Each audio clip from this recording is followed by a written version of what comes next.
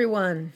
Welcome back to The Word is Resistance, the podcast where we're exploring what our Christian sacred texts have to teach us about living, surviving, even thriving in the context of empire, tyranny, violence, and repression, times in which it seems people have always lived.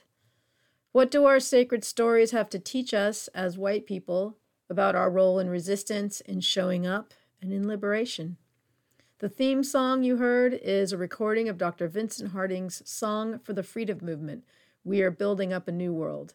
This recording is from a multiracial movement choir practice in Denver, Colorado in December of 2014. It was led by Minister Daryl J. Walker. We are deeply grateful to the Freeney Harding family for letting us use this podcast, or this song rather, for the podcast. I'm Reverend Jean Jeffress. I'm an associate pastor in a local United Church of Christ in Northern California in what's called the South Bay or Silicon Valley. I live a little bit north of the church in a place called Oakland in what's called the East Bay.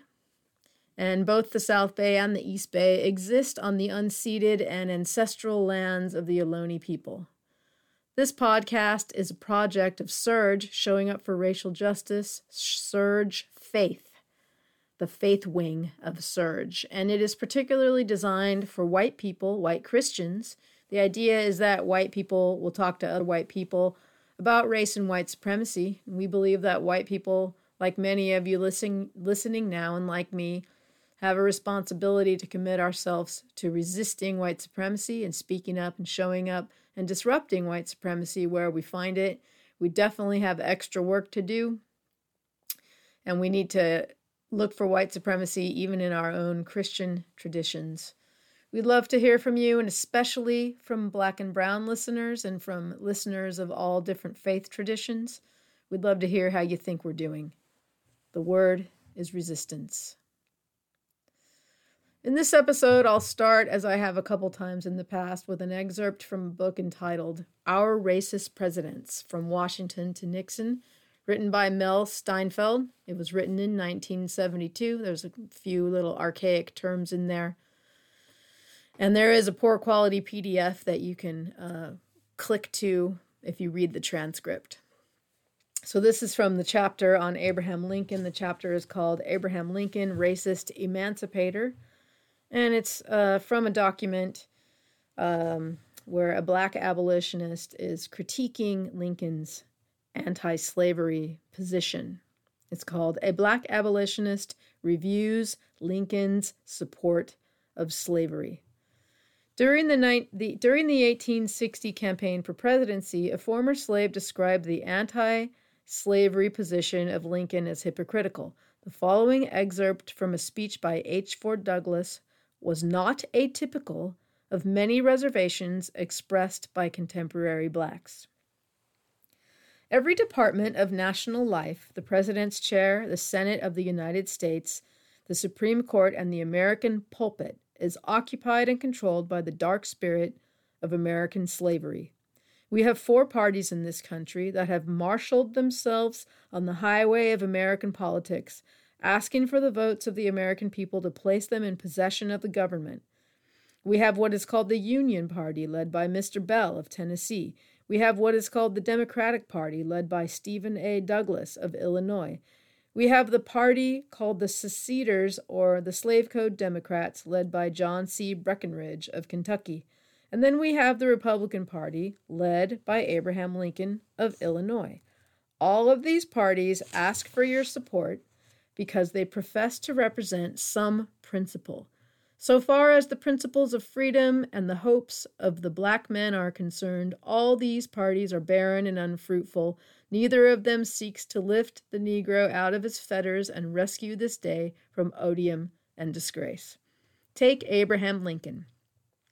I want to know if any man can tell me the difference between the anti-slavery of Abraham Lincoln and the anti-slavery of the old Whig Party or the anti-slavery of Henry Clay. Why, there is no difference between them. Abraham Lincoln is simply a Henry Clay Whig, and he believes just as Henry Clay believed in regard to this question. And Henry Clay was just as odious to the anti-slavery cause and the anti-slavery men as ever was John C. Calhoun. In fact, he did as much to perpetuate Negro slavery in this country as any other man who ever lived. Henry Clay once said, "That is property which the law declares to be property," and that 200 years of legislation have sanctioned and sanctified property in slaves. Wherever Henry Clay is today in the universe of God, that atheistic lie is with him, with all its tormenting memories. I know Abraham Lincoln, and I know something about his anti-slavery. I know the Republicans do not like this kind of talk because while they are willing to steal our thunder, they are unwilling to submit to the conditions imposed upon that party that assumes to be anti-slavery. They say that they cannot go as fast as you anti-slavery men go in this matter, that they cannot afford to be uncompromisingly honest, nor so radical as you Garrisonians, that they want to take time, that they want to do the work gradually. They say we must not be in too great a hurry to overthrow slavery. At least we must take half a loaf if we cannot get the whole. Now, my friends, I believe that the very best way to overthrow slavery in this country is to occupy the highest possible anti-slavery ground. Washington Irving tells us a story of a Dutchman who wanted to jump over a ditch, and he went back 3 miles in order to get a good start. And when he got up to the ditch, he had to sit down on the wrong side to get his breath. So it is with these political parties. They are compelled, they say, when they get up to the ditch of slavery, to stop and breathe. To stop and take a breath, rather. And there ends the reading from our racist presidents this time. The Republicans of today are always saying, or I have heard it said from some of them, that they are the party of Lincoln. And I don't know for sure, but I think they say that because Lincoln is known for being the emancipator of the enslaved. That's kind of the general thing that people think about Lincoln. And like that somehow translates to today's reality. One thing that does translate is that, like Lincoln's Republicans, today's Republicans, and today's Democrats for that matter, seem to be still resting, by the ditch. Republicans seem to be camping there with their Jim Crow aspirations rising and their America First Congressional Caucus being formed as we speak. America First Congressional Caucus. That should be scary to everybody. The Dems, I don't even know what the Dems are up to right now, have not been consuming as much news. Last I checked, they were fiddling with the filibuster. But all I know is that the sentiment to preserve the absolute power of white supremacy that existed during Lincoln's time is still alive and well today. So as a nation, we're sitting on the wrong side of the ditch. Always have been. Hopefully won't always will be, but I'm not holding my breath.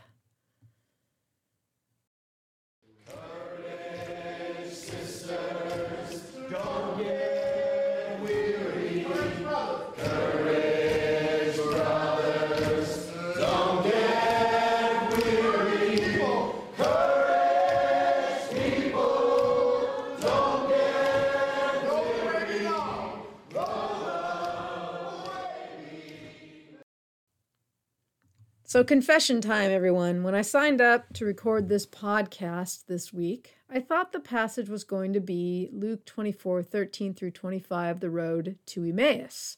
It's always the passage after Easter, I thought. But this year, year B is different.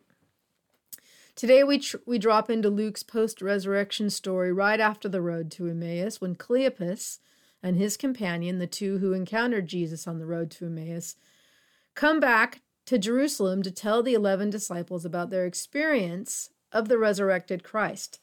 Today's passage is from Luke 24:36b to 48, and it says, "While they were talking about this, Jesus himself stood among them and said, 'Peace be with you.'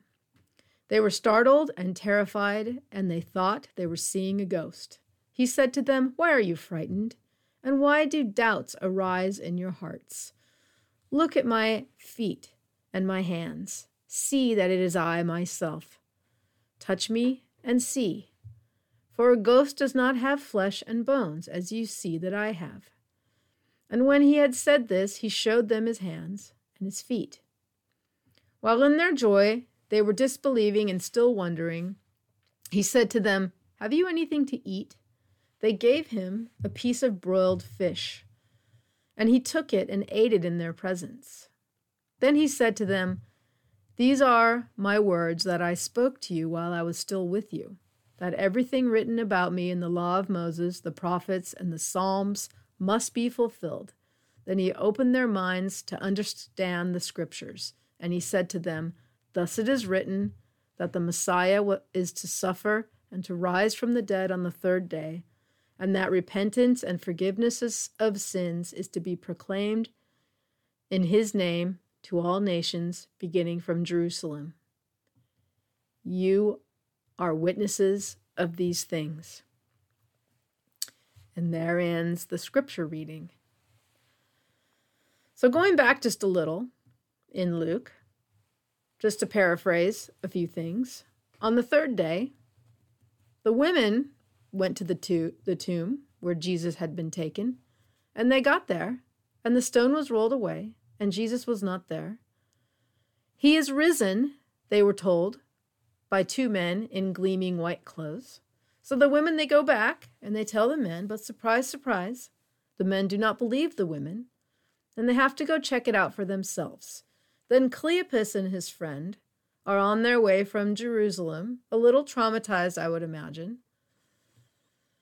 when Jesus walks alongside them, and they don't recognize him right away, but they finally recognize him at table, doing something familiar, blessing and breaking the bread, and then he just disappears. There's a few instances of disappearing in the Bible. Cleopas and his friend immediately go back to Jerusalem, where they find the other disciples, and while they're sharing their experience, Jesus pops in and says, Peace be with you, and that's where we drop in today. And guess what? They don't believe it's him. They have to touch his wounds and see him eat. Resurrection is hard to believe. It's hard to take in. But Jesus takes time to explain, to remind them what he had said, that he had come to fulfill the law of Moses, of the prophets and the Psalms, that he was to suffer and rise on the third day, rise from the dead on the third day. And there he was, wounds and all, eating fish, bringing a blessing. I love that scene. It's so interesting how he's like, do you have something to eat? I just love that. Anyway, so Reverend Dr. Cheryl Lindsay, who writes the commentary on the UCC Sermons webpage, calls this scene with Jesus and the disciples an ordination ceremony with a greeting, a blessing, and a commissioning. Jesus says, You are my witnesses, essentially. The word translated to witness from the Greek is martyr. So witness and martyr are the same thing. So a witness is not just a bystander. A witness is a stakeholder. A witness is involved. A witness is in the struggle and in the messiness. A witness doesn't get to walk away from something, not without shutting down a part of their humanity. Dr. Lindsay says, Jesus did not and does not call disciples to dispassionate or distant observation of human suffering. We are witnesses. Courage, sisters, don't get weary. Courage, brothers, don't get weary. Courage, people, don't get weary. I have another confession. I'm feeling really brokenhearted of late over the state of white people. I've been brokenhearted before, but this is a new level of brokenheartedness, if there is such a thing as levels of brokenheartedness. In my mind's eye, my heart looks like a clock in a Salvador Dali painting, just limp and draped over something. I've moved beyond being furious at the white people who, for example, went to the city council meeting in a town that's not too far from the town where I grew up, to complain that the high school kids who had organized the Black Lives Matter march were like Nazis, or at all the white church people I've run across in my life who get mad when they think the pastor quotes Martin Luther King Jr. more than they quote Jesus. I bet they wouldn't be mad if the pastor quoted Mary Oliver more than Jesus. Nothing against Mary Oliver, of course. Or the white church people who don't want to talk about quote unquote social issues. Or all the white people who stormed the Capitol. It doesn't really help that I've been reading the comments lately. The comments, the ones you're not supposed to read. I've read some of them. The tension is rising and racialized violence is escalating. And it seems that the majority of white people can't or won't bear witness, be witnesses to those crucified on the cross of white supremacy. And because we cannot bear witness to the crucifixion, we do not have access to the resurrection, or repentance, or forgiveness of sins. Repent means to change direction, to turn around. How can we repent if we can't or won't realize we're going the wrong way? And how can we be forgiven if we never even ask? What has to die in white people for us to understand, experience, or even glimpse resurrection? Because white supremacy can't die. It's like the undead, existing in a perpetual state of deathliness. You'd have to cut off its head or stab it with a wooden stake or burn it. It will have to die in each of us first, and then maybe we'll have a chance at new life. But there can't be witness where there's whiteness. Courage, sisters, don't get weary. Courage, brothers, don't get weary. Courage, people, don't get weary.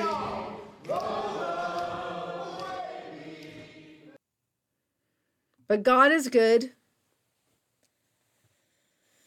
I know that God is good because God has given me the gift of a broken heart. I've been working with various white progressive church people for about 5 or 6 years, talking about white supremacy, doing Bible study through racial justice lens and stuff like that. It's not always fun. People can be very anxious and, combative might be too strong of a word, but something like combative. I've spent a lot of time just being mad at these folks. But today, I feel compassion. I just feel compassion. That could be different tomorrow, but I know that I really can't do anything or with anything for people that I don't love. White supremacy is so not interested in us loving each other. It destroys anything that threatens it, and love is certainly the biggest threat to white supremacy, because love bears witness when nothing else will. Now, part of the reason I'm so torn up from inside out this week is because I've been binge listening to a podcast called Ear Hustle. Now, I don't know if I'm supposed to plug another podcast on the podcast, but I just can't help it. This is a podcast that's produced inside of San Quentin State Prison in California, not too far from where I live, actually. The podcast tells the stories of the men incarcerated there, not so much about their crimes, but more about who they are now, what their lives are like in prison, what gives them hope, their day-to-day lives, stuff about their childhoods and some of the things they've been through. The stories range from amazingly uplifting to absolutely devastating. And a character in every story, whether or not it's mentioned directly, is white supremacy. It looms like Rome looms in the New Testament. I won't get into specifics because I want you to go and listen to the podcast. The carceral state dismembers communities. The whole idea is that these people are supposed to be gone, forgotten, swept away for the maintenance of the status quo. But Ear Hustle brings these people's stories back to life, like Jesus showing up saying, "Peace be with you. I'm still here.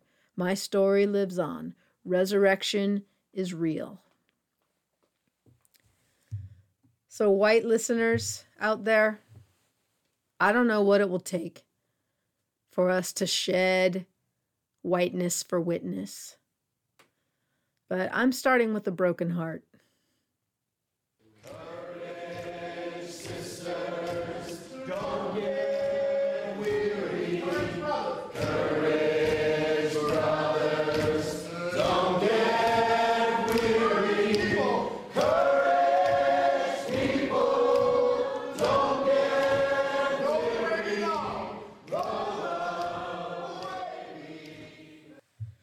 So, inspired by the Ear Hustle podcast, I want to encourage folks to get a prison pen pal. The guys on Ear Hustle podcast say mail letters are a lifeline. There are several pen pal organizations online. I'll put a link in the transcript, but of course, do your own research. And the next call to action is to download the Surge Community Safety for All Congregational Action Toolkit. Say that fast 12 times. You can download it in the transcript. And there'll be a bit more information about it in the transcript as well.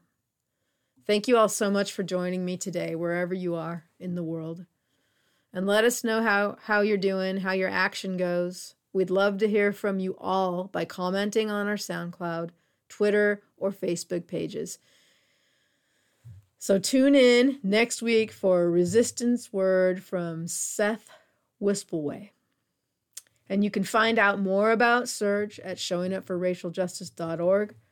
And our podcast lives at SoundCloud. Search on The Word is Resistance. Give us a like or rate us on iTunes, Stitcher, or wherever you listen to your podcasts.